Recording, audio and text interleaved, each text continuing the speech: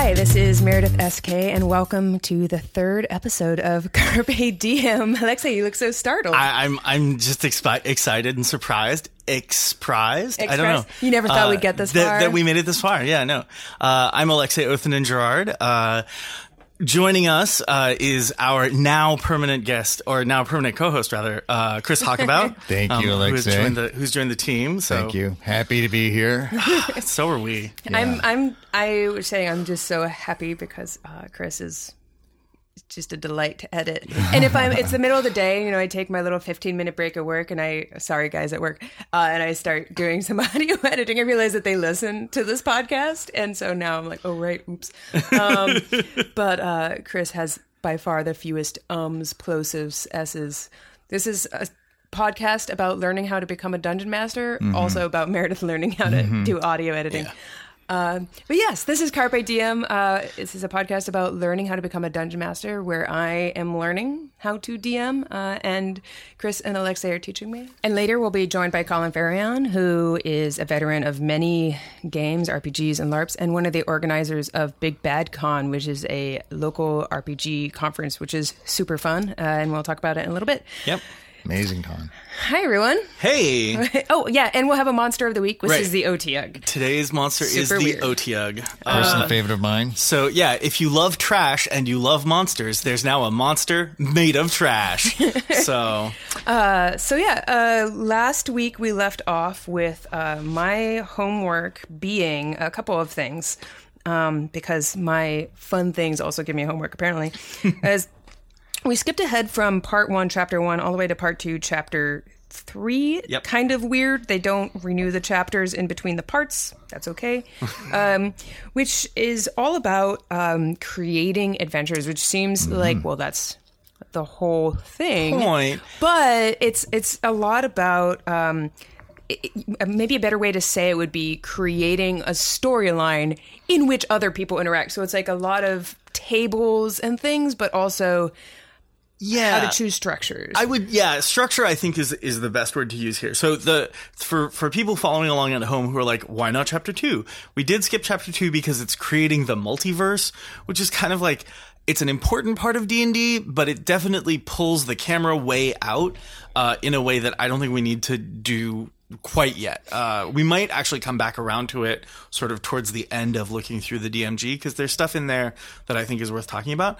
But chapter 3 is much more about giving you sort of some structures and some ideas about how you actually organize a Dungeons and Dragons campaign. And the way that they're talking about it here is organize it in terms of adventures, which are then sort of broken down into encounters.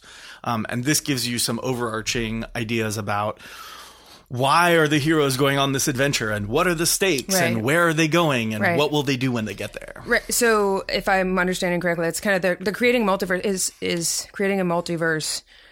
Seems like not all adventures you're going to need to know everything about, the creation of the universe, and it's because I think it also involves creating gods, like and the planes, like planar magic and planar travel and planar inhabitants is something that is a big part of the kind of like flavor of Dungeons and Dragons, but is not, I would say, a necessary part of that flavor. No, I mean, it's a thought exercise. It could be fun if you're, hey, I'm going to create my world, and okay, Big Bang, let's see what we got, and just kind of go from there. But no, not necessary, really. If you want to get at the meat of what you're adventuring is about.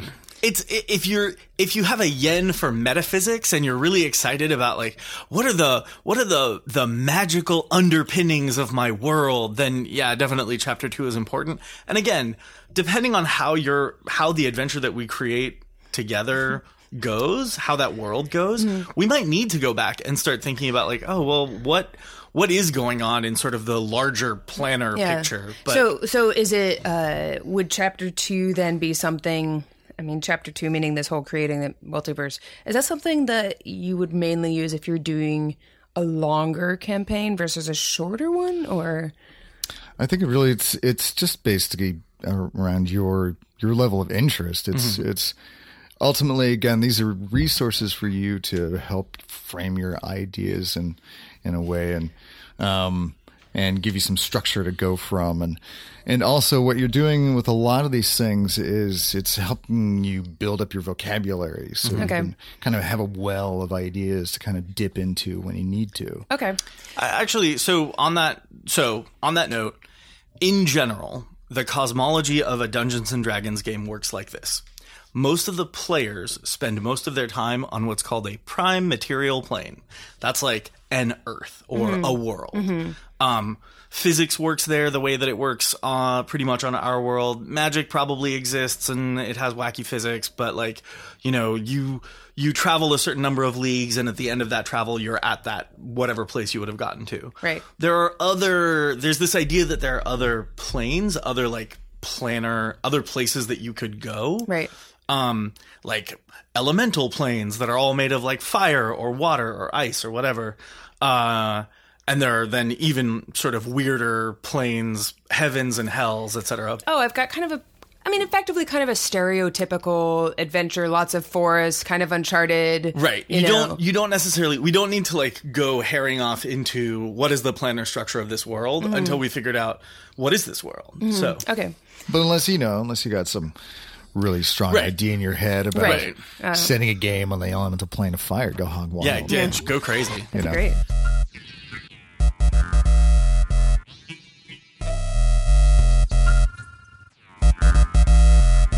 I really found with this is that it's interesting in this chapter.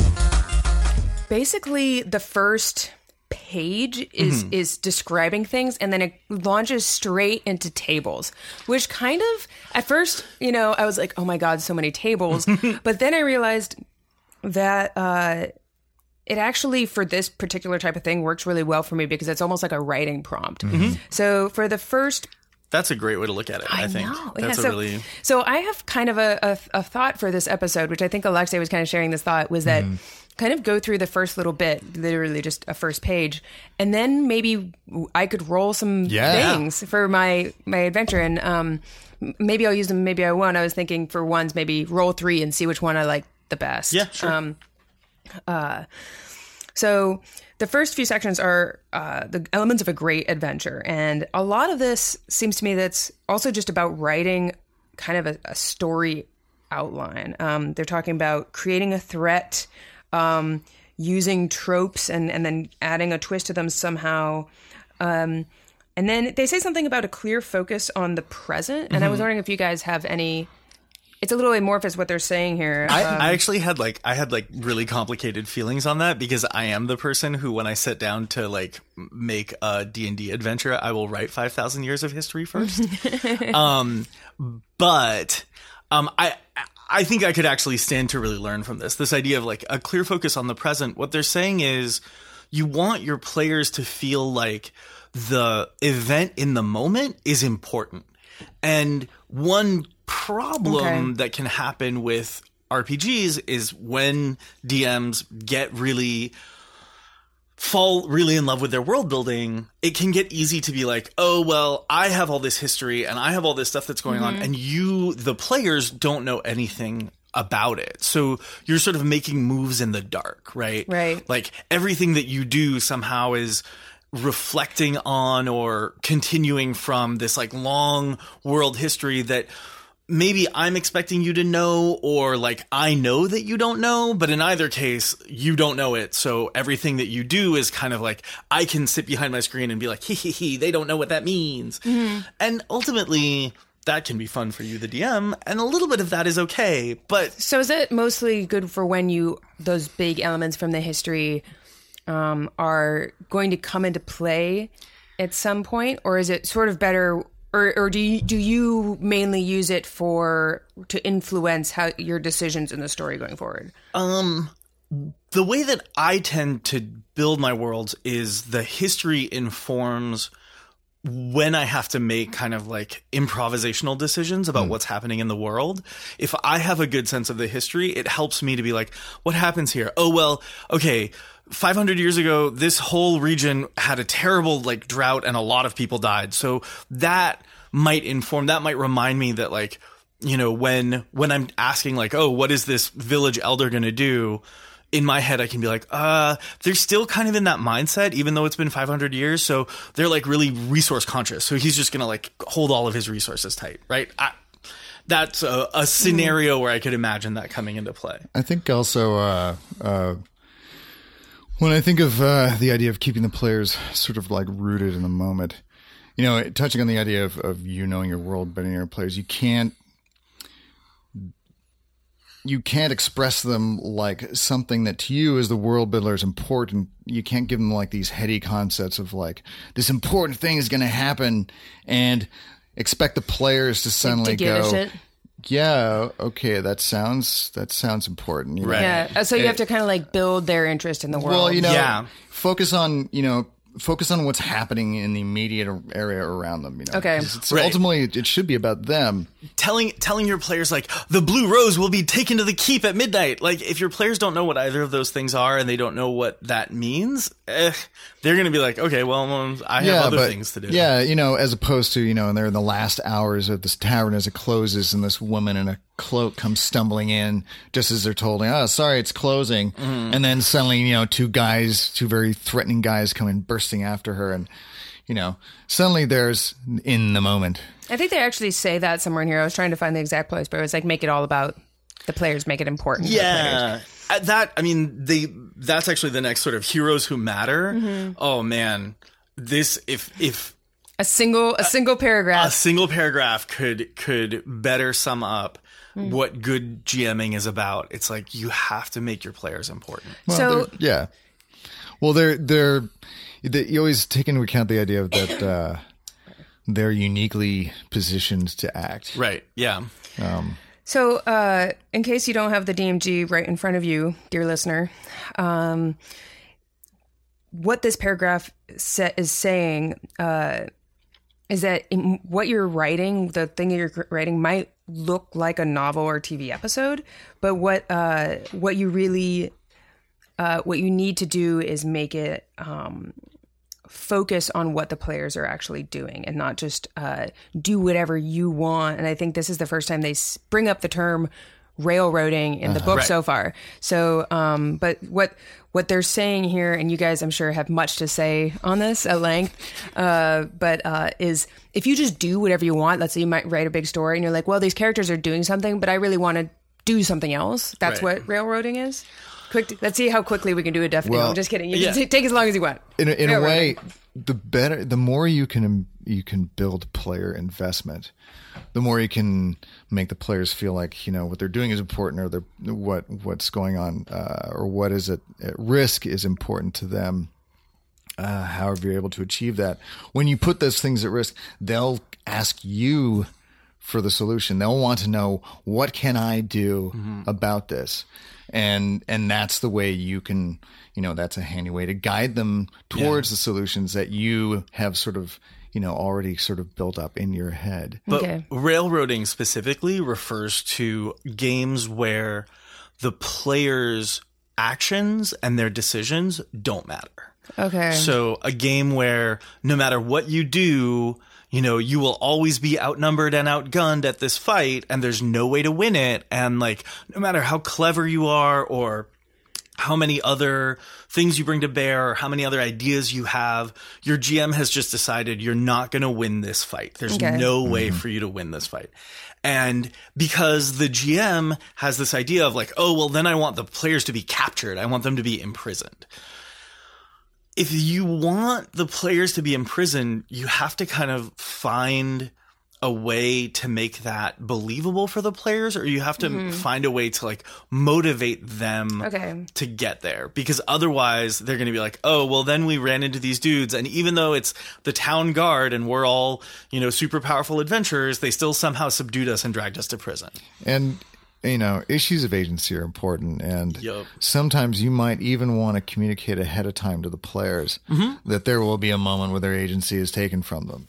I ran a game once where the players had been taken captive by slavers, and I started them on the slave ship, role-playing, after they've already been captured. And then I ran the combat of how it happened as a flashback. Nice. So it feels like it's kind of one of the worst things you can do. Like, oh, everyone come play this game that you're going to be a special part of. Just kidding. Just kidding. Do what I want. Don't go down that alleyway. I would say that in terms of like sins that a GM can commit at the gaming table, railroading is up there. Yeah. It's supremely frustrating and demoralizing to realize that you thought that you were playing a game where you were like had agency and were a part of the world, and to realize that actually you're just someone else's like cardboard cutout, that they're kind of like moving across the scene just to foreground. It's especially bad when the GM has fallen in love with their NPCs and like suddenly the players fade into the background and the NPCs become important and they're having like important conversations and the players are like, oh, well, I guess the story wasn't about us after all. Right. Like we'll just go. So, in write that a one book. paragraph, there's a... Write a book. So there's kind of several long sections in this that go over adventure types. Right. I'm thinking, let's briefly go over each, like very briefly go over each. And then I think mine is going to be kind of location-based. Okay. Because turtle. Touching on the turtle. Yeah, I'm going to touch the turtle.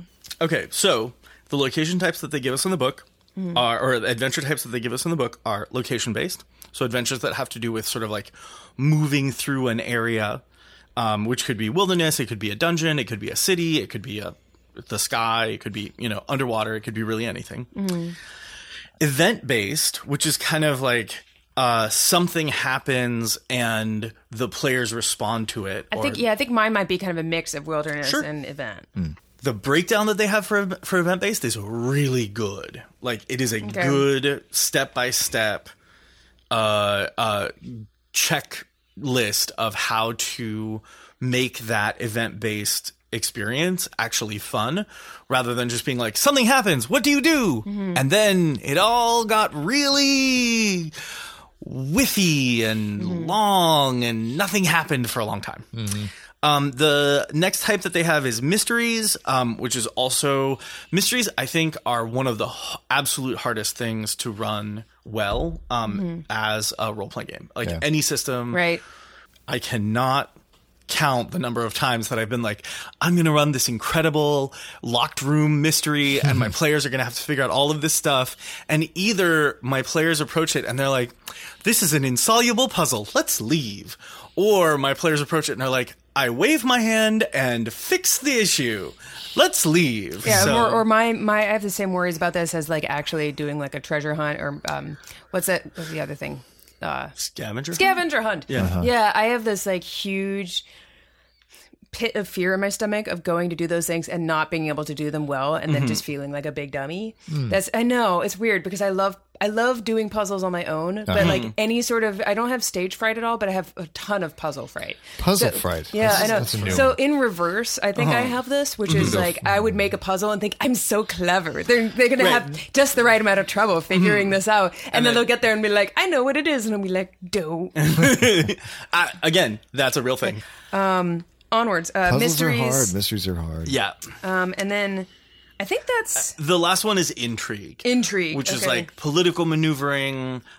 Also... That would be an amazing thing to do if you could. Like, that seems like it would be like kind of a glacial pace RPG. Yeah, that's kind of the problem with it. Like intrigue, the best way that I've found to run intrigue is sort of to pair it with that event based, where it's like, there's a peace treaty that's being brokered and, you have, a week of negotiation and then the treaty is going to be signed. Yeah. And like you have a series of events that are going to happen along the way and the players have to be conscious of, okay, well, we need to suborn this diplomat and we need to assassinate that guy and we need to like pay off that dude and we need to like, make sure that this lady gets crowned queen. Done. Yeah, because you really need a particular kind of player to carry a game based solely around intrigue. Do you think my turtle, what do we call it, Mystery of Turtle Mountain? Mystery of Turtle Mountain. Do you think it's going to be more of an event, or is it more, what was it, wilderness? Location based. Location, yeah. So, I mean, it is a location, but if the event is that the turtle has been a mountain forever and all of a sudden starts walking, and then they kind of have to figure out why that is. I mean, I don't know if that's what I'm going to do yet, but what do you guys think? If I'm going to roll for things in this episode, what do you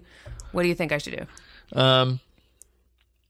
Well, so the players are sort of on this moving, giant turtle, Right. and sort of experiencing things as this turtle travels. Event based, Yeah. seems to make sense. You could even have sort of an episodic feel to this as this creature is moving across the landscape. Right, and each sort of we rejoin our heroes with their journey already in progress as they sort of move through the landscape and see things they've never seen before. And then you can have toss in a little bit of intrigue in there when you have sort of the machinations of the owner or whatever. For the first one. The first one. So I see kind of that the players arrive. I see within the first session of this campaign that they arrive at this turtle and it starts moving and they have to figure out, like they go to some little town that seems like it's like the base camp of some mountains, and then it, gets up and walks away or something. So, right now, what do you guys think? I think that first adventure, which culminates with the event of the turtle gets up and walks. It's an event-based adventure. I actually think that first one is going to be location-based. Oh, because it's going to be about the players getting there, exploring that area, getting there, and finding the clues along the way that lead them to this inn. So I can kind of change these. Yeah. Okay. Yeah, absolutely. Okay, so besides the next section, which basically just says adventure structure, beginning, middle, and end, which has some very important information in it, but let's kind of move past it, I think. Is that, you think, your beginning, middle, and end? Although, the one sentence in here that I thought was, I didn't underline because I feel, weird about writing in my DMG. I don't know why. Post-it notes. Oh, Post-it notes. I'll have them shaped like kitties. Totally. It says, starts with a hook to get the players interested. And, I would have underlined that, 4 times. So the first table it has is identifying the party goals, and it's dungeon goals, wilderness goals, other goals. It seems like a weird thing to have first, because then later on they have adventure introduction. So again, this is a much more structured way to think about building your campaign than I usually do as a GM, although having investigated this book, I can see where this stuff would be really useful.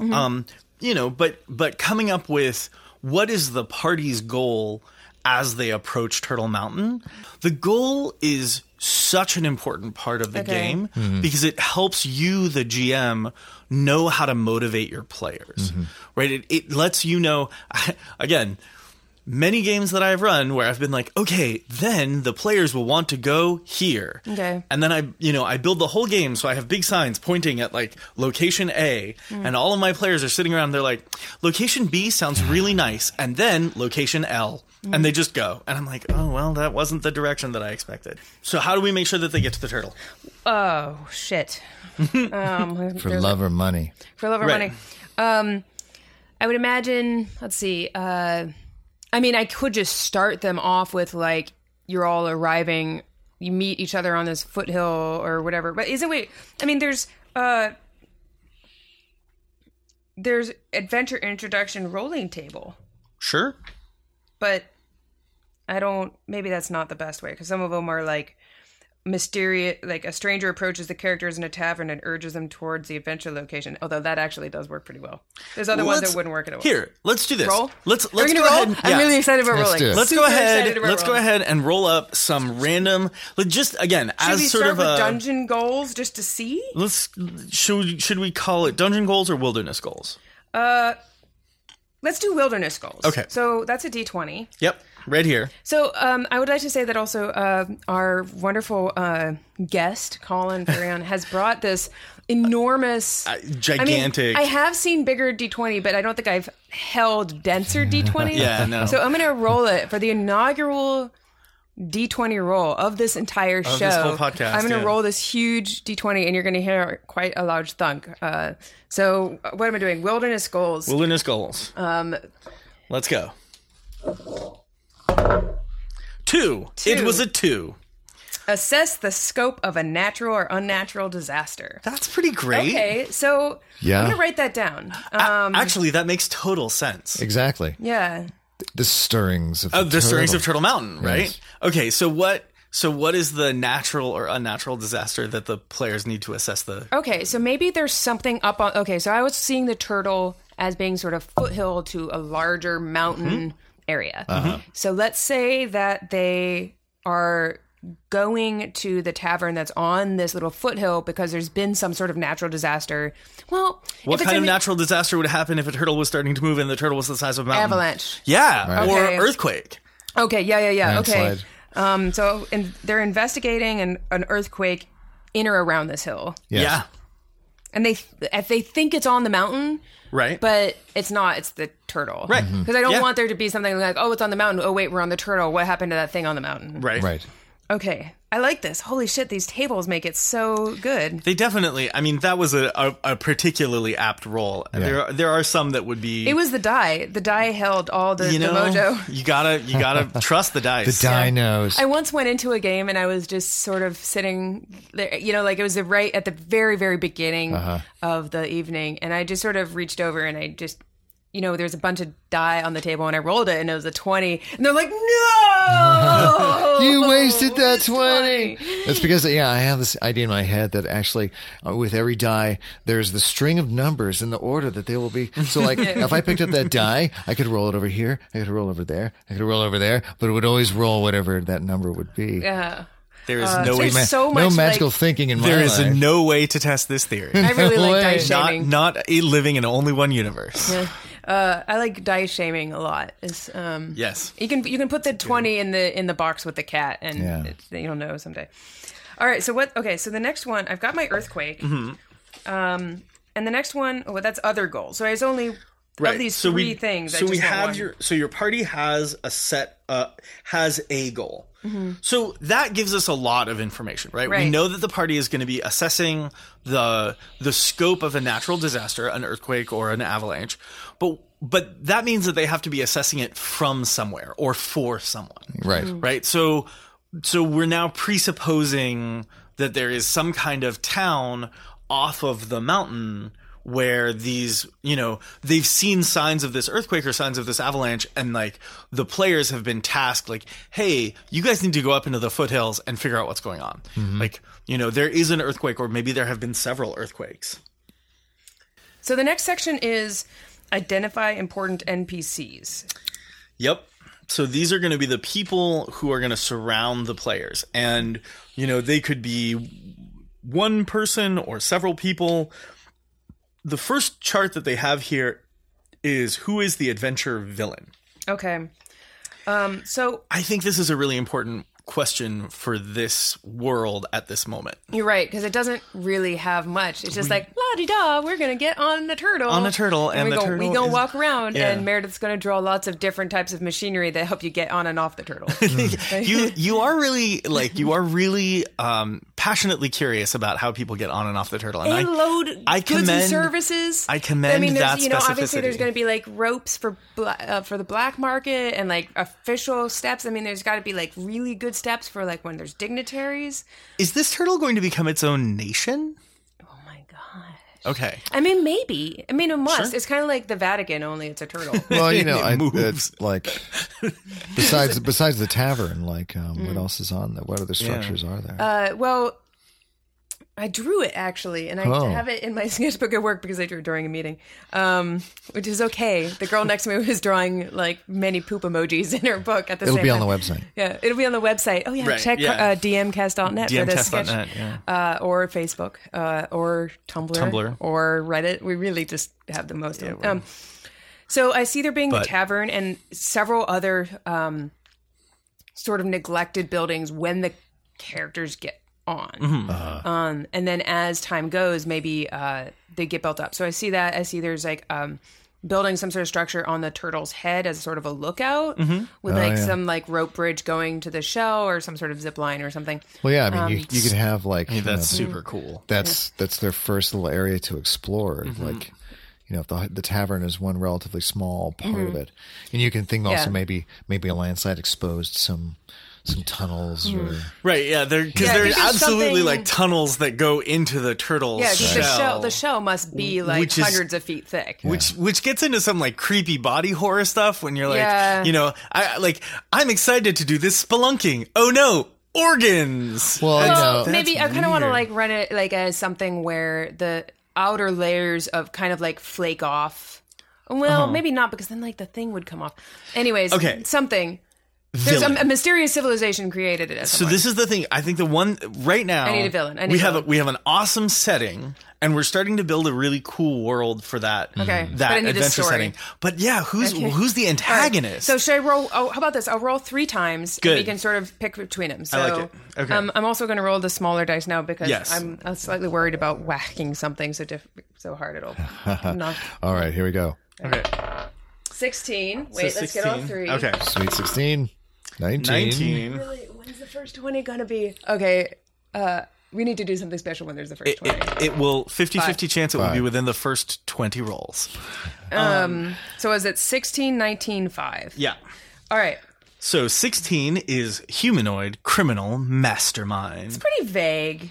True, and I have a hard time seeing what a criminal mastermind, like what crime enterprise would be furthered by a giant walking turtle. Like it's Yeah. hard to be like 19 is humanoid under Under a a curse. curse. So I like this because it's humanoid. Sure, Not yeah. necessarily a human. right? Though still kind of maybe difficult to tie to.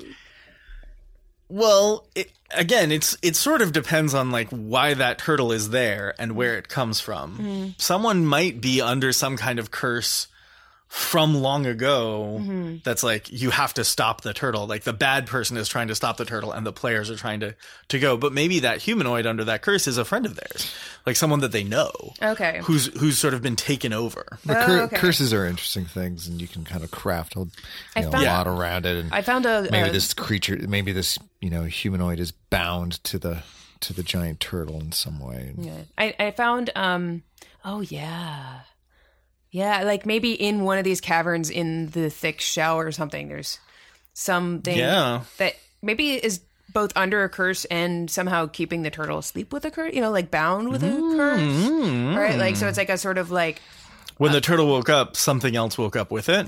yeah, or the thing that was keeping the turtle asleep was something that was like, it was sort of like a, I cursed the turtle and I cursed myself and now we sleep forever sort of thing. Yeah, sure. So number 5 is sort of more interesting, but also maybe more difficult. Is giant bent on plunder. Yeah.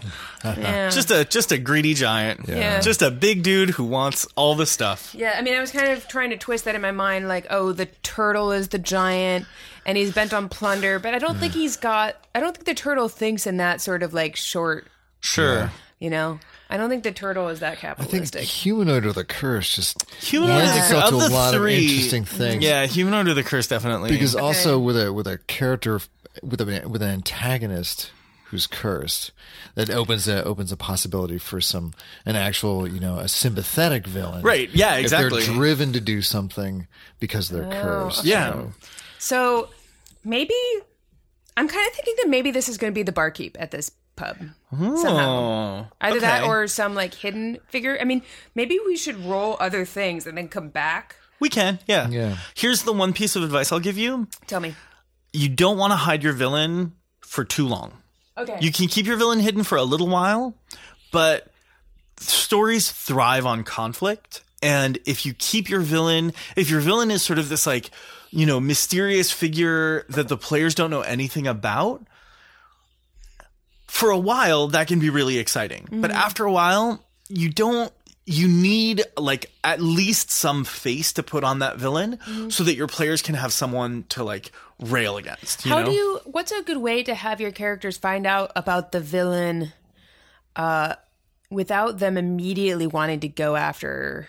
Like, if you want to have it to be like, oh, there's some evil force, but you don't want to hand it over immediately. You want them to sort of figure out where to find this thing. Like, if it's just like, oh, there, Joe in the castle, he's the vampire. Right. And he's eating us. He took my little Sally the other Right. day, but like, Please stop Vampire Joe. yeah, that's going to be campaign 2. It's Comedy Central D&D, which I would totally watch. Oh God, we're really like, I think we're like 2 years out. I mean, really like, we're just waiting for one of the Let's Play games to We get should exploit like airtime. our It's just gonna possibly happen. eventually dozens of listeners to start Comedy Central If you're hearing this in the future, Yeah. Comedy Central recruiters. I hope things are okay. I hope you guys are okay. But back to your question. Yes. Yeah. Thank you, Chris.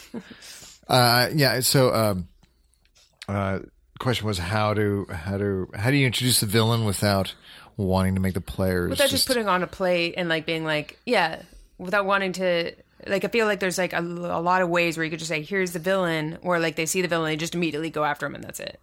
Oh, well, the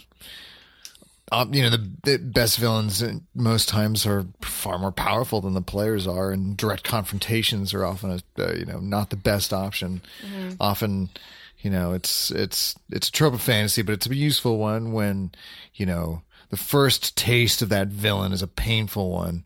And not only does it build animus in the players and give them motivation to want to go after this villain, it also teaches them that maybe they aren't quite ready to kind of face this person straight on, and that maybe they need to know more about this person.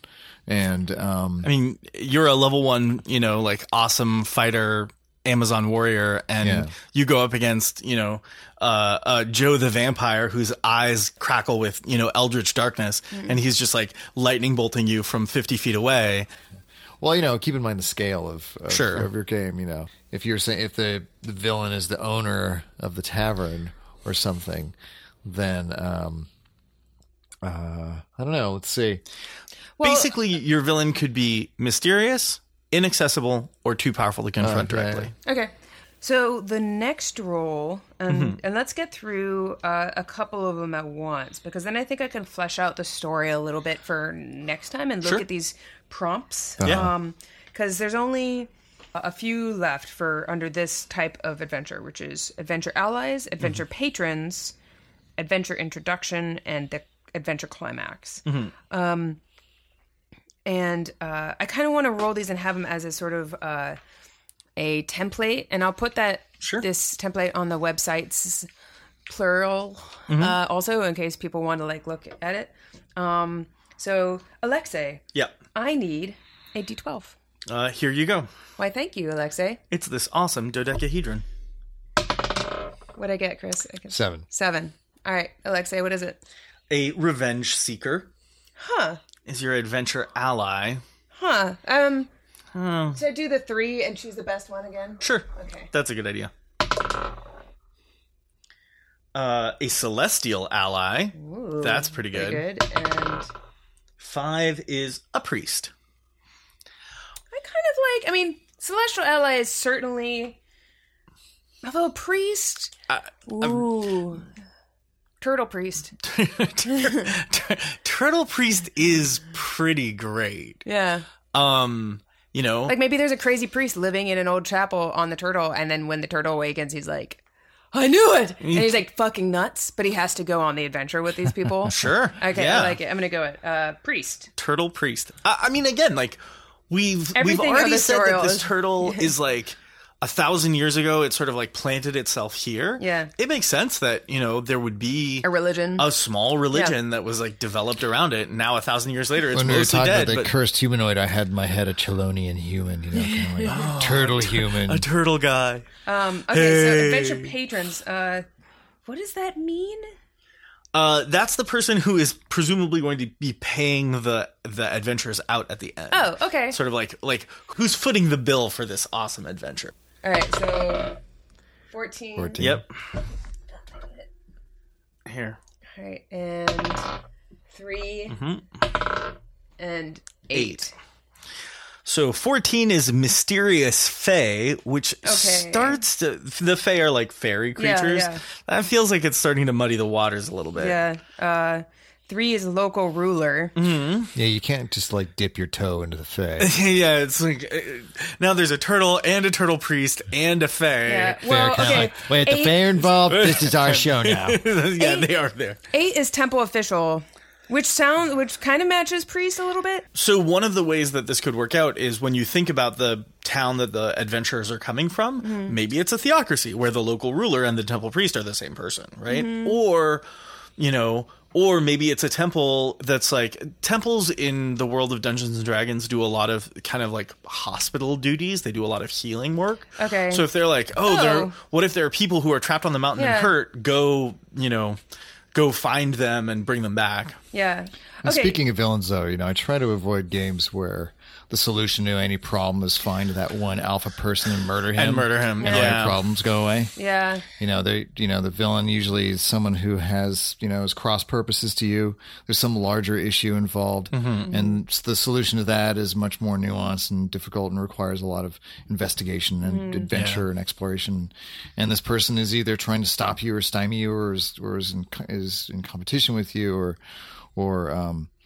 and so think of the villain as the symptom of the larger problem. Yeah. And the villain is also a good driver. It can crack the whip, keep the players moving, keep them from getting too comfortable. All right, so now we find the adventure introduction. We flesh out the location details. Right. But I think that I think we've done a lot of that. Pretty good. And then find the ideal introduction, which is, I think that with an introduction, I'm going to roll for these, but I think I wouldn't be surprised if I wound up being pretty loosey-goosey with them, just absolutely. being, as with all of these, because it's my story. I can do whatever I want. Yep. That's how it goes. This is Dungeons & Dragons. This is Dungeons & I don't know why I'm whispering. It's your Dungeons & Dragons All right, game, D12. most importantly. D12, I gave you the right die this time. 3. 5. 12. It's like a crit for a D12. So number 3 is while traveling on a road, the characters are attacked by monsters that flee into the nearby adventure location. And no, it doesn't really work. 5, a mysterious magic item or cruel villain teleports the characters to the adventure location. Oof. That is yeah. Although 12 is not that much better. It's a ghost appears and terrorizes a village. Research reveals that it can be put to rest only by entering the adventure location. Again, we're muddying those waters. Right? Yeah, That now we have like a ghost and a priest and a giant turtle. So I'm just going to look through this thing, and then since none of those roles fit, let's see. A town or village needs volunteers to go to the adventure location is pretty general. But in this case, it's sort of like it gives a lot of it makes our story make a lot of sense, right? There's a town, there's an earthquake, the players are sent out to investigate. If I'm doing a kind of a zero to hero kind of campaign structure like you have in Dungeons and Dragons, I tend to like to ease players into the world and give them a milk run, not because it's something easy to do, but just so I can introduce them the NPCs of that world. I can kind of sell them on the personalities and play. I can give them something fun to do and relatively easy that just kind of gives them a flavor. And then when after they've made that delivery up to the tavern to bring them their latest casks of ale, and they've had that cool encounter with the tavern owner, and that tavern owner is a cool person who gives them free shit to eat and just, bids them on their way. And then there's a weird turtle priest who's out there being like... Well, no, and then you get back to town, and then this earthquake happens, and you're like, oh, shit! Right. Our buddy. Yeah, there you go. And when they go, we need volunteers to go check out. Right, then suddenly the players have a stake. We'll do it. Yeah, okay, that's awesome. So now we're... the work of a master. So I'm being now asked to consider the ideal climax, which I'll, just sort of let that sit there for a second. I didn't know this was. We're not getting that. We're not getting the explicit rating. Definitely not that kind of podcast. I know.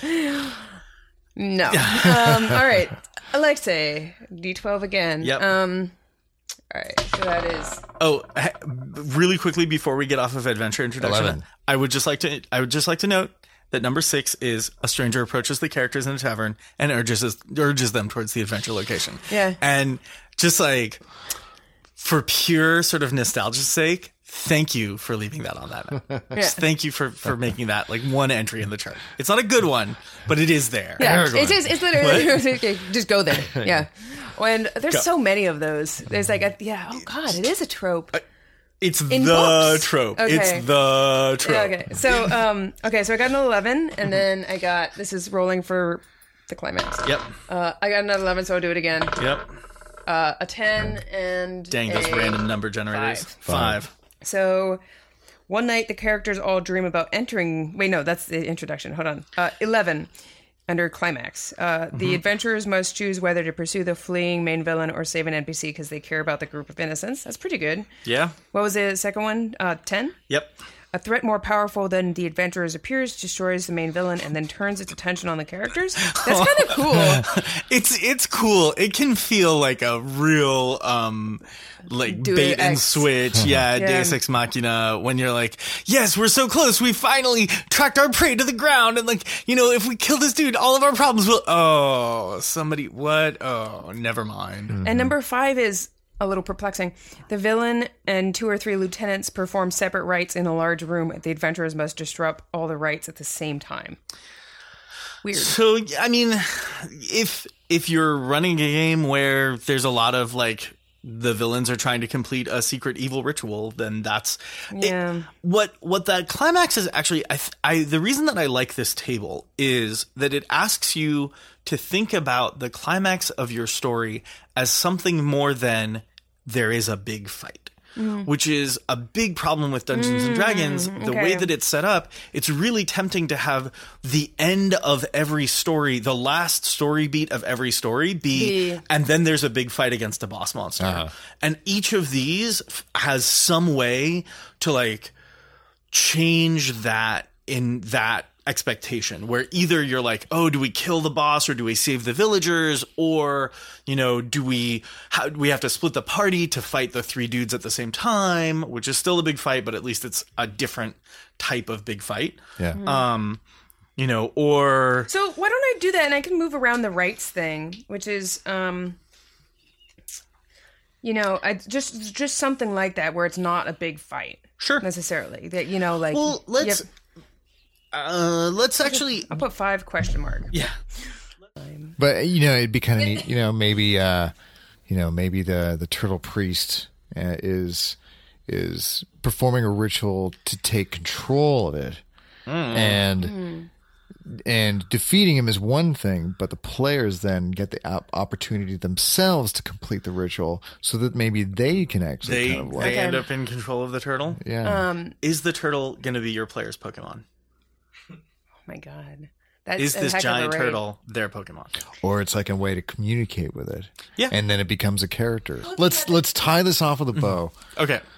Do you feel inspired to come up with I adventures? feel inspired to come up with adventures. Actually, kind of more importantly, I feel like a little bit more empowered to come up with adventures. Also You important. know, touching on something I mentioned earlier, a lot of this stuff is, you know, you don't want to get into the habit of like, I'm gonna ad hoc just like roll dice randomly. Ad But hoc what about. you did. we did. You know, this is a great way. It's a great way to build up your vocabulary. Yeah. You just read through them and just get inspired by them. You know, Yeah. kind of like we did now. Is just like reading one line is kind of like, no, you you're just right. start Yeah. riff on ideas. I mean, the rolling is fun, but definitely like reading them and you know. All the last thing you want to do is actually be looking at that chart while your players are looking at you and you're going. A dark stranger approaches you and it tells you to go to the adventure location. Yeah. What's important in a world is color. And what is more colorful than monsters? That's right. It's time for the Monster of the Week. Monster of the Week. What's that thing? Let's have a peek. Monster of the Week. My favorite part. Yeah, I couldn't tell you why necessarily. The monsters are the coolest. I mean, for all of us who started playing Dungeons and Dragons in high school or junior high, like the most time was spent reading the Monsters Manual obsessively. I think I can say this like categorically. I don't think I've ever met anyone who started playing D&D and didn't spend time just like, I mean, just like I going wish I had page had after one. page after page. Because I had after all page. sorts of They're like, so you know, good. like weird, cheap sci-fi books of, I mean, which were wonderful, but you Yeah. know, of like different aliens and different worlds or whatever. And like, really, what I wanted was a monster manual. I'm definitely, as a gift, I'm definitely going to get you a paper my birthday Monsters soon. Manual because it's so good. I mean, And I'm, you know, I might, me, like I'm sure a lot of people, like the Monster Manual was sort of the first D&D book they saw because they would see it at a bookstore. And if you're a little like fantasy nerd geek like I was, I picked it up and I was like, ooh, what's this? And they'd see all the numbers and go, oh, this is for older kids. And, you know, because I was really, really young. And, but yeah, oh man, Monster Manual. How do I spell the thing again? Otyugh. O-T-Y. Otyugh. U-G-H. This week's monster is the Otyugh. O-T-Y-U-G-H. Strange-looking creatures with a bloated, oval-shaped body around 8 feet, 2.4 meters, wide that stood on 3 shuffling elephantine legs and had a disgusting rock-like hide. I wonder why this is all in past tense. I mean, they're not all gone. They had a pair of long tentacles that were bedecked in rough, thorny growths and ended in leaf-shaped pads bearing rows of more sharp spikes. A third tentacle sprouted from the top of the Otyugh's body, forming a vine-like stalk standing some 2 feet high and ended in a pair of eyes and an olfactory organ. The body of the creature contained a massive fang-filled mouth shaped like a crude gash in its center. A typical Otyugh was around 500 pounds. There's no rhyme or reason to this creature. Yeah, no, definitely not. It's just an... And it has alignment neutral. Yeah. So basically, what I see with this creature is, one, it'll fuck you up. That's the first... F word as the first fuck word of the podcast of this episode. Was there fuck words in other podcasts? I feel like there have been. Yeah, we probably dropped some F bombs. And so I'm looking at this creature, and it's. Is it ever used for something that's not just it's gonna ruin your day? The Otyugh is a trash monster. Literally, like, it lives in garbage. So it's sort of a for people who watched the trash compactor sequence in Star Wars and was like, that seems like a good idea, I want to make other people go through that. The Otyugh is the monster. Oh, okay. And it's exploring sewers beneath some fantasy city, is not an uncommon thing for adventurers to be found doing. And in the early levels of a Dungeons & Dragons game, the Otyugh is sort of like a perfect, like, early level boss monster to sort of throw at him. Okay. It's disgusting, and it's big. Maybe this is where the trash for the turtle goes. Really bad. It smells Eat terrible. shit. Just like imagine those tentacles just like shoveling pounds and pounds of refuse into that big maw. It says, despite its appearance and habits, an Otyugh was somewhat intelligent and capable of speech in common.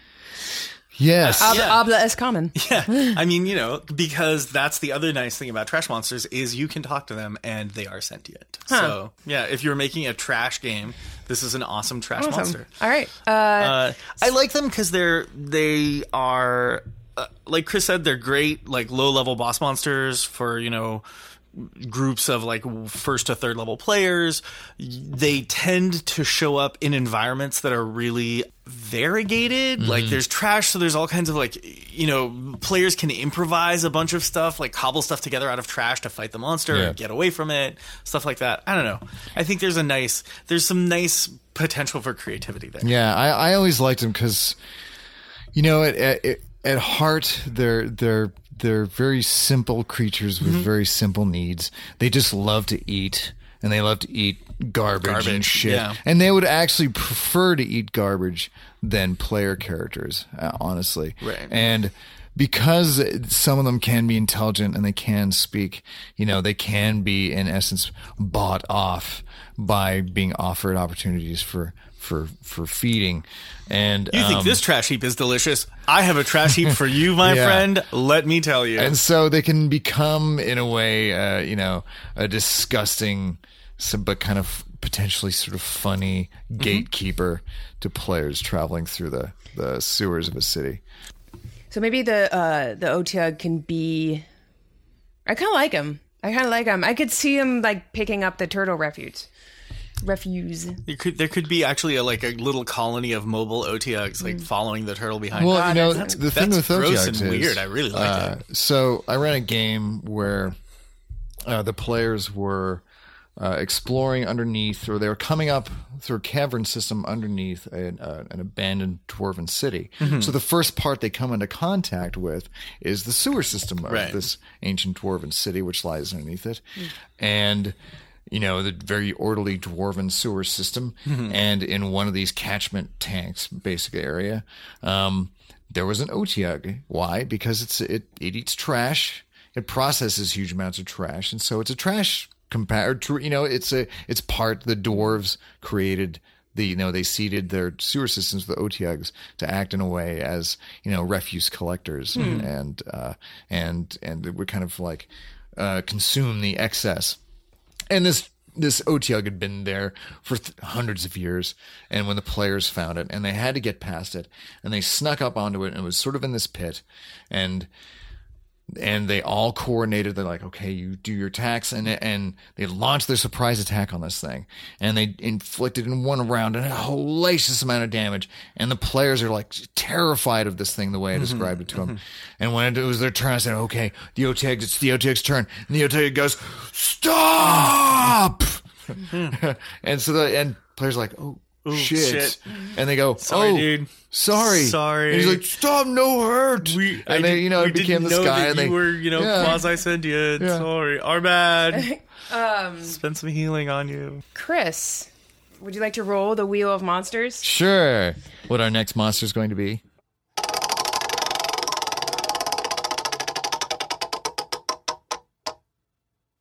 Your monster is the Ancient Silver Dragon. Ooh, Silver Dragon. That's a good one. Wow, Ancient Silver Dragon. Awesome. So next week we'll talk about the Ancient Silver Dragon, or probably just Silver Dragons in general. Silver Dragons, and then some that have like just ancient senses of morality or something. They're just like very like old school, and they're just like they're just not tolerant retro. of like half elves and just like. Republican dragons. Very conservative dragon. And welcome to our guest this week, Colin Farian. Colin is a longtime runner of especially LARPs, I believe, as well as RPGs, and is one of the organizers of a local RPG convention called Big Bad Con. Welcome, Colin. Why don't you tell us a little bit about how you work with Big Bad Con, and I know you do a lot of LARPing, so just tell us about that. So I'll give you a little history of my gaming background. So I started gaming when I was like 12. I think I got Top Secret, and I GM'd that for some of my friends because I was kind of the only one interested in doing the GM. What is Top Secret? Top Secret is basically a game also by TSR that is basically James Bond spy stuff. So I did that, and we also my one friend did have D&D, and he ran some of that, and then I went on and did like Champions, which is a superhero game, and all these other games, and then played up and through college. And once I graduated, I kind of stopped playing games for a while, and then whiles later, my one friend was like, hey, you should come to Big Bad Con. It's pretty great. I'm like, okay, sure, I'll come for a day. And I started looking over their list of games. I'm like, what are all these games? There's like so many interesting games that have just kind of blossomed over the past decade. Has been a big resurgence in just like people creating games from small games to bigger games. The current fifth ed of D&D actually has been influenced by a lot of that that has gone forth. So I went to Big Bad, and I ended up being there the entire weekend and just loving aspects of it. And then like went back the next year and GM myself and played a bunch, and then since then now I'm helping organize it from like kind of marketing perspective and like some doing website stuff, and because I love the work that Big Bad Con does. Can you describe sort of like what happens there, like what the convention format is? So Big Bad Con prides itself a lot on being welcoming to everybody, from like all creeds, colors, sexualities, whatnot, and people that are novices to games. So it's one of the core aspects of the game. If you are GMing a game, you must know that someone will step into your game never having played your game ever, and you have to introduce it and how the game works, and and then also play a story that they have fun with. So there's a certain level of interesting challenge there, but it makes it really welcoming to the hobby for a lot of people, which I love. And the game convention prides itself on like numerous game systems. So you'll look at the sheet and there's like tons of different types of games and a lot of new games. And there also will include some D&D games and some older school games. It's a solid mixture, and they do both LARPs and they do kind of primarily a lot of tabletop, but they'll do some LARPs and there's some board game stuff and whatnot. So I got to go to Big Bad Con last year, and something that I thought was really fun about it, which I wasn't expecting, is that so it takes place in this hotel, and they rent out a bunch of hotel rooms, and then however they manage to do it, the beds are removed and replaced with tables to play. And so what I didn't quite get, and I will totally do it this year, is that you can then stay at the hotel in like a room that you rent with a bed in it, and then go to these other rooms where games are playing basically 24 hours, right? No, not 24. I mean, they first game start at like 8 or 9, and then the last games end around midnight. Oh, okay. But there's like black market games, right? They go. Oh yeah, people do their own things. Yeah, it's actually it's interesting to bring that up. It's one of the kind of unique aspects of Big Bad Con. A lot of cons will have like a big open room and maybe some like screens between the tables. Big Bad Con has individual rooms for each game, which is really nice because, it's nice for people with me who have some hearing issues, but it's also really nice to like, it's just you and the players. There's no background noise. Yeah. And you can do some interesting things. Like you can actually bring music and play background music for your game. Yeah. You could do really interesting setups because you have that space that you control as the GM. So what would you say is the, what's the benefit or appeal of going to a big convention like this? Well, it's definitely like getting to like conventions are great because you get to become experienced with Big Bad Con. You can become experienced with different styles of games. You also get experience of different styles of game mastering. So one of the things that we kind of talked off podcast was that one of the best ways to learn how to DM or game master is to play more games and to see what other game masters do. More meaning more types of systems, or all of the above. Both, yeah. But because definitely if you want to play, if you want to run D&D, play a lot of D&D, but it's also good to like branch out and experiment some other things because they might sculpt the way you do it, and also just watch the game masters because some of them will do some amazing stuff like, oh, I love how he describes that. I love how he, or I should say they, so I love how they describe that and how they do various things or I hate how they did that. They totally railroaded. Yeah. Oh, that's what railroading means. I'm never doing that again. It's a great way to learn. Did you have any like particular experience this last year that is like notable that might give people a good impression of what the flavor of attitudes and play there is?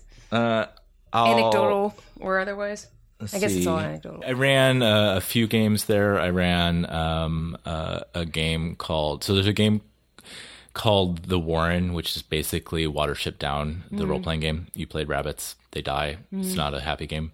I played a version, kind of when we talk about world building, one of the interesting things of The Warren is there are different like kind of worlds, and one could be like this city park, one could be this like this countryside near a village. I created my own specific one, which was called Apocalypse Warren, where you're basically bunnies in Mad Max Apocalypse, trying not to get run over by cars. Nice. In like Australian desert and stuff like that. So I ran that, and that was like really interesting because I set this kind of world out, but definitely the and then to see what story happened between myself and the players. We did another. Myself and Jason Morningstar and a couple other people ran a multiplayer game. So this is definitely an interesting game that you can only kind of do at cons. So we did what's kind of called a wide con, where you basically have like multiple tables playing the same game. So Pathfinder Society does this kind of stuff where they'll have like multiple tables in the room and there's like one giant kind of adventure happening. This was a game of The Warren where there was like a single island, but different like clans and warrens of bunnies at 4 different tables with 4 different players, and we had 4 GMs. And then we had certain things that would kind of overlap and pull aspects of stories from some of the tables to other ones. But it was all just like, that was a 4-hour game that felt like an 8-hour game as a GM. Yeah. It was intense. Yeah. Because it's just like, you're just like doing this and then shooting like a message to another GM at another table that this is happening, and it's just like really kind of fast and furious and amazing. And that's kind of a thing you could really only do at a con, to have 16 players and 4 GMs like just go and do a thing. Wow. That's awesome. We have to go, Alexei. Yeah, no. Travel episode? Yeah, we could do That would be kind of amazing. that would be super fun. Yeah, we should do that. Yeah, we'd love to have you there. We'll have to figure out a good way to do that. I also kind of want to go to what's that one that I want to go to? Gen Con? Gen Con, yeah. But That's a big giant thing. That's the- I yeah, went that's I the went to that once in 95. whoa. So it was big then, it's way bigger now. It's huge now. I liked it better when it was in Milwaukee. Yeah, that's where that's where I was at. Yeah. Colin, do you have feedback on? So Colin has been very patiently listening to us record this podcast. It's been actually interesting to watch you guys work. I'm super curious to hear your feedback. It's pretty on easy work. the stuff that we've been talking about. I do. I've been putting notes down. Yeah, look at that. I'm going to introduce a few things really fast from my own style of gaming. So I have done some D&D. I haven't done a whole lot. Interestingly, you mentioned the Monster Manual. I played very little D&D. I read the Monster Manual back to front. Everybody does. Everybody does. That one's so bad. But I also drew a lot of monsters as a child. So that was I loved that aspect of the game. What a lot that I run these days, it's what's called there's a certain kind of style of play called play to see what happens. And it's a lot less, you kind of go in with a little bit less prep. And a Sort lot of like sandboxy? kind of, it's kind of like, so how I prep for games usually is I will have almost like index cards of ideas. And I will have index cards of ideas of this could be a really interesting character. This could be an interesting thing that happens. This could be an interesting location or a thing that they find. And just kind of have that out and willing to just grab one and just throw ones away that I'm not using at any point in time. And then we just kind of go. I don't tend to have a larger story. I just have characters and ideas. What's the kind of appeal of this for you?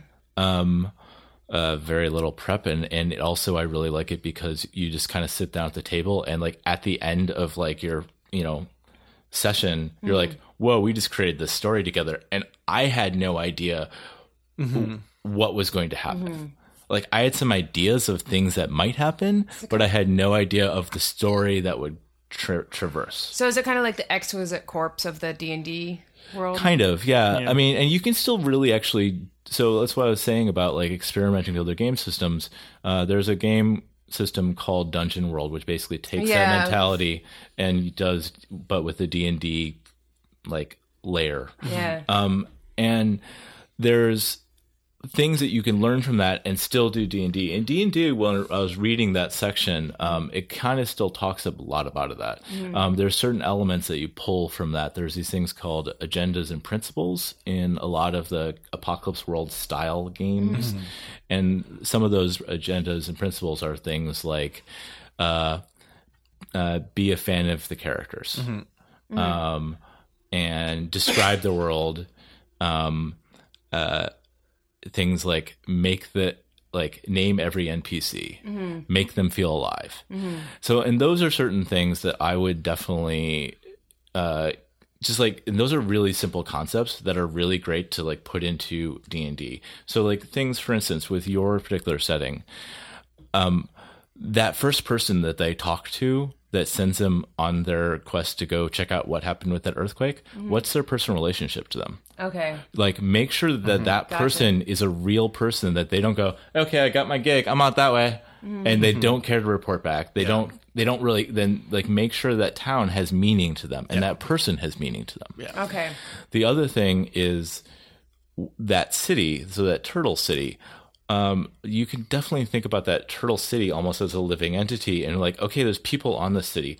What are the benefits of living on a turtle city? What is the flaws of living on a turtle city? Mm-hmm. Like, do they have farming on the turtle city, or do they have to trade for all their goods? Mm-hmm. You know, what's the day-to-day life? And that tavern, what is the what would be different about a tavern on a turtle city? Mm-hmm. You know, what kind of religion do they have on the turtle city? Turtle juice, like turtle juice is, you know, it's like there's lots of like things you can do to really make all those elements of that city become more than just like a thing on paper that they're like, okay, yeah, no, we're on a turtle city, this is kind of cool. Like, no, like make it alive. That like, and another idea that I thought of, like, so the villain that you're thinking, whatever, what integral part in the turtle city that does the villain play? Yeah. So if you kill off the villain, how does that fuck up the city? That's a good point. Yeah. And the people, like, not just like why they're not just evil; they're doing something. Right. They live. They're a living person, or thing, or whatever. Yeah. And so they interact with that city in some way. And if they're suddenly gone, how does that affect everything? There's kind of a lot of important things there to really make it feel alive and add color. And yeah, I think that you know, the things that Colin is bringing up about, you know, tie every element of your game world to the players. Like, make sure that there's an emotional investment there. Yeah, you know, immediately, because if you can build that, then your players care about things, they remember things, they like draw on that to like make the game richer. Whereas if you don't, then it's like, yes, this is the town that I grew up in for, you know, 25 years, and, you know, everyone that I love is here, and the turtle squished it, let's go, you know, and that stops being like, there's an emotional core where you want your players to care about the world and to care about what's happening in it. And I think all of the questions that Colin is asking are like really top notch. And you don't have to think of those things immediately. Those things can like be built through those social aspects. I mean, really like can be built through the game. But you know, there's certain things that you should think of like at some point, like, you know, how does that social network or connections that villain plays. We're actually, I think, at the point in your world building where you need to start thinking about players. And you need to start thinking about characters. Like who I'm going to get to be players. Who are you going to get to play? And, you know, how are those characters? What role are those characters going to have in the world? I'm really torn because I want to play with people who I know, you know, like I think will be excited about it, but I also want those people to listen to the podcast. So it's a catch-22. No. Colin, I do want to ask you one more thing. Sure. So I know you did something which I don't know much about, but I think sounds really interesting, which is that you did a surprise LARP for your wedding. Sure. Can you tell us? Yeah, that's a good story. So my partner Tess Aquarium and I both have an interest in LARPs and games and things like that. I definitely do a lot more tabletop role playing than she does, but she's done stuff, and she also helps at Big Bad Con. So we decided to get married, but we didn't want to make a big to-do out of it. We did not want to make it, oh, we're getting married, everyone has to come, blah, blah, blah, blah. And so what we decided was she had an idea, actually, was to have a party and then have people show up and say, hey, it's actually a wedding. So somehow the idea, I don't know whose idea it was, those things where brainstormings and ideas just happen, well, let's actually make it a surprise LARP wedding. And so what we did was everyone thought they were coming to a holiday party we had in December. We said, bring a small, you know, white elephant gift thing for gift exchange. It can't be more than $20, and something you should make yourself, and blah blah blah. And so, but come and, like, you know, we'll be announcing, like, we're doing this kind of new holiday. We'll explain the holiday at such and such a time, so you should really have to come here by then. And so they show up, and then, like, gets the time, and I'm like, okay, everybody be quiet. You're not allowed to say a word until I tell you the rules of what we're doing. I'm going to be passing out cards. You can look at the cards. You can look at your neighbor's cards. You're not allowed to say a word until I'm done. And so I asked for an accurate head count because I had these cards and I had to get the right set of cards. And I passed out all the cards. And the cards, they would then looked at them and they would say things like, parent of the groom, grandparent of the bride, who happens to always carry his iPad around and try to film everything in front of everybody's faces, or the goth cousin, or the metalhead brother who doesn't really want to be there, or the bar buddy of the groom who like happens to be doing a reading, and or the friend of the family who wasn't really invited, and here's your character and some role-playing notes. Welcome to our wedding. Go. On one card. And I was like, great. and basically the whole thing was, okay, these are your characters. And like you, who I've, there's a couple people I pre-chose. One was a minister who we got, we non-consensually ordained them in the Ministry of Life Church and had the certificate, because you could just sign them up online. And, I'm a deacon. And did that, and we gave them our whole the whole marriage ceremony with chunks out of it, so it was basically Mad Libs that they had to fill in. And then for reading material, because some of them had it on the card, must do a reading. We had just stacks of books we randomly had. So we had Tom Robbins' Skinny Legs and All. We had Strunken White's Elements of Style. We had a number of really great books. So those were people's speeches, or just bits of those? Yeah, they did a reading from those books. They had to pick one. I think of this couple, I always think of flip. Semicolon usage. Yeah, exactly. That's amazing.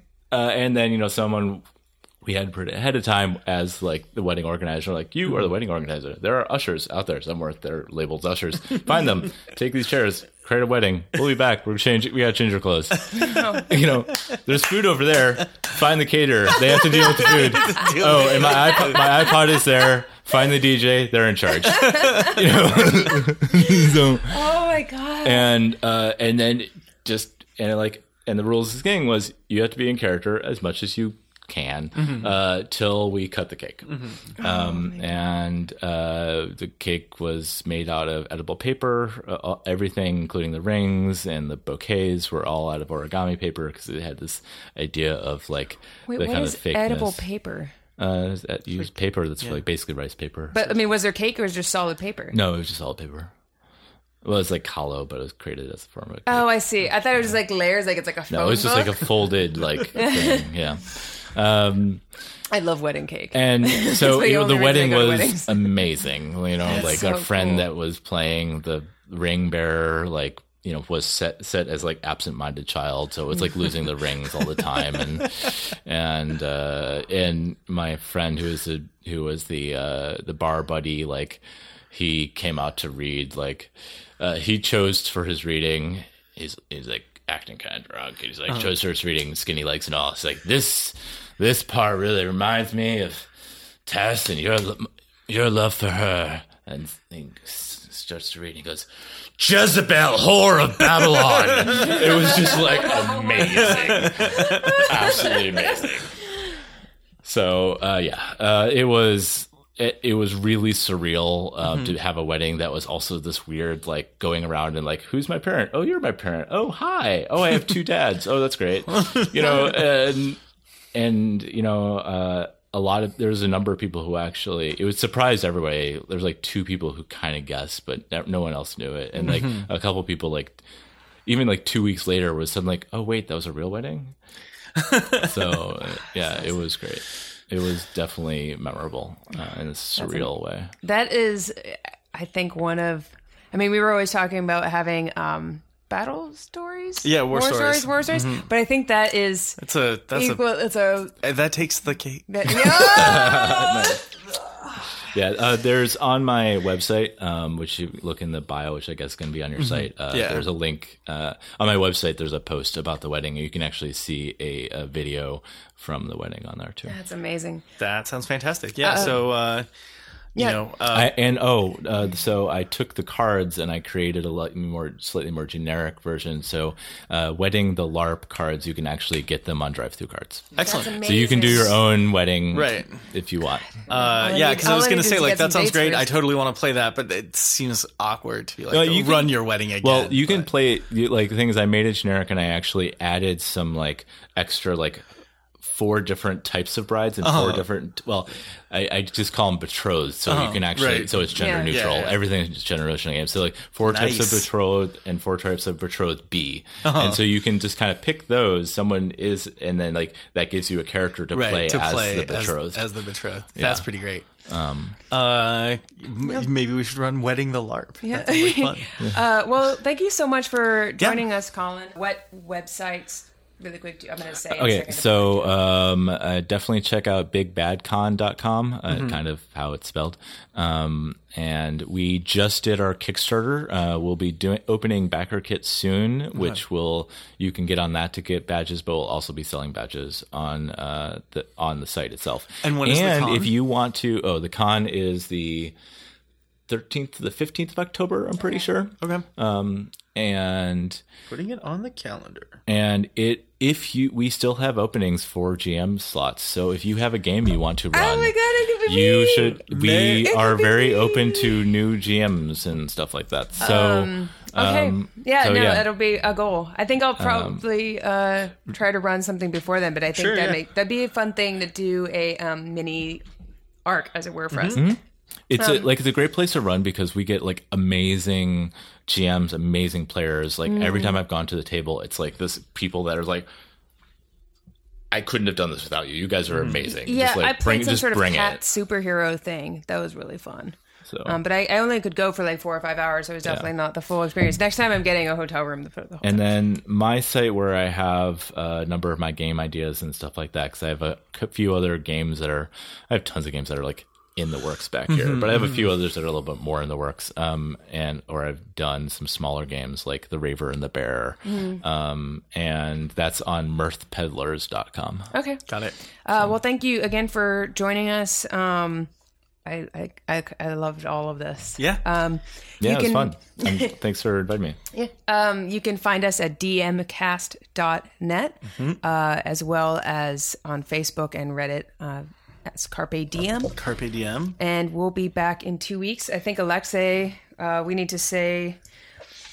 Oh, yeah. What's our next... so I think our next chapter...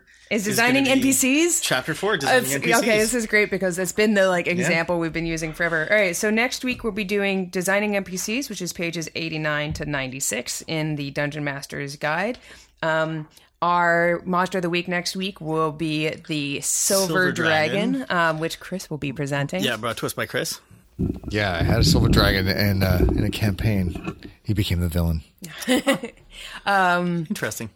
And love interest. Yeah, that's usually how it goes. Well, I became the villain because of love, actually. Oh, well, there you go. As one Silver tends to do.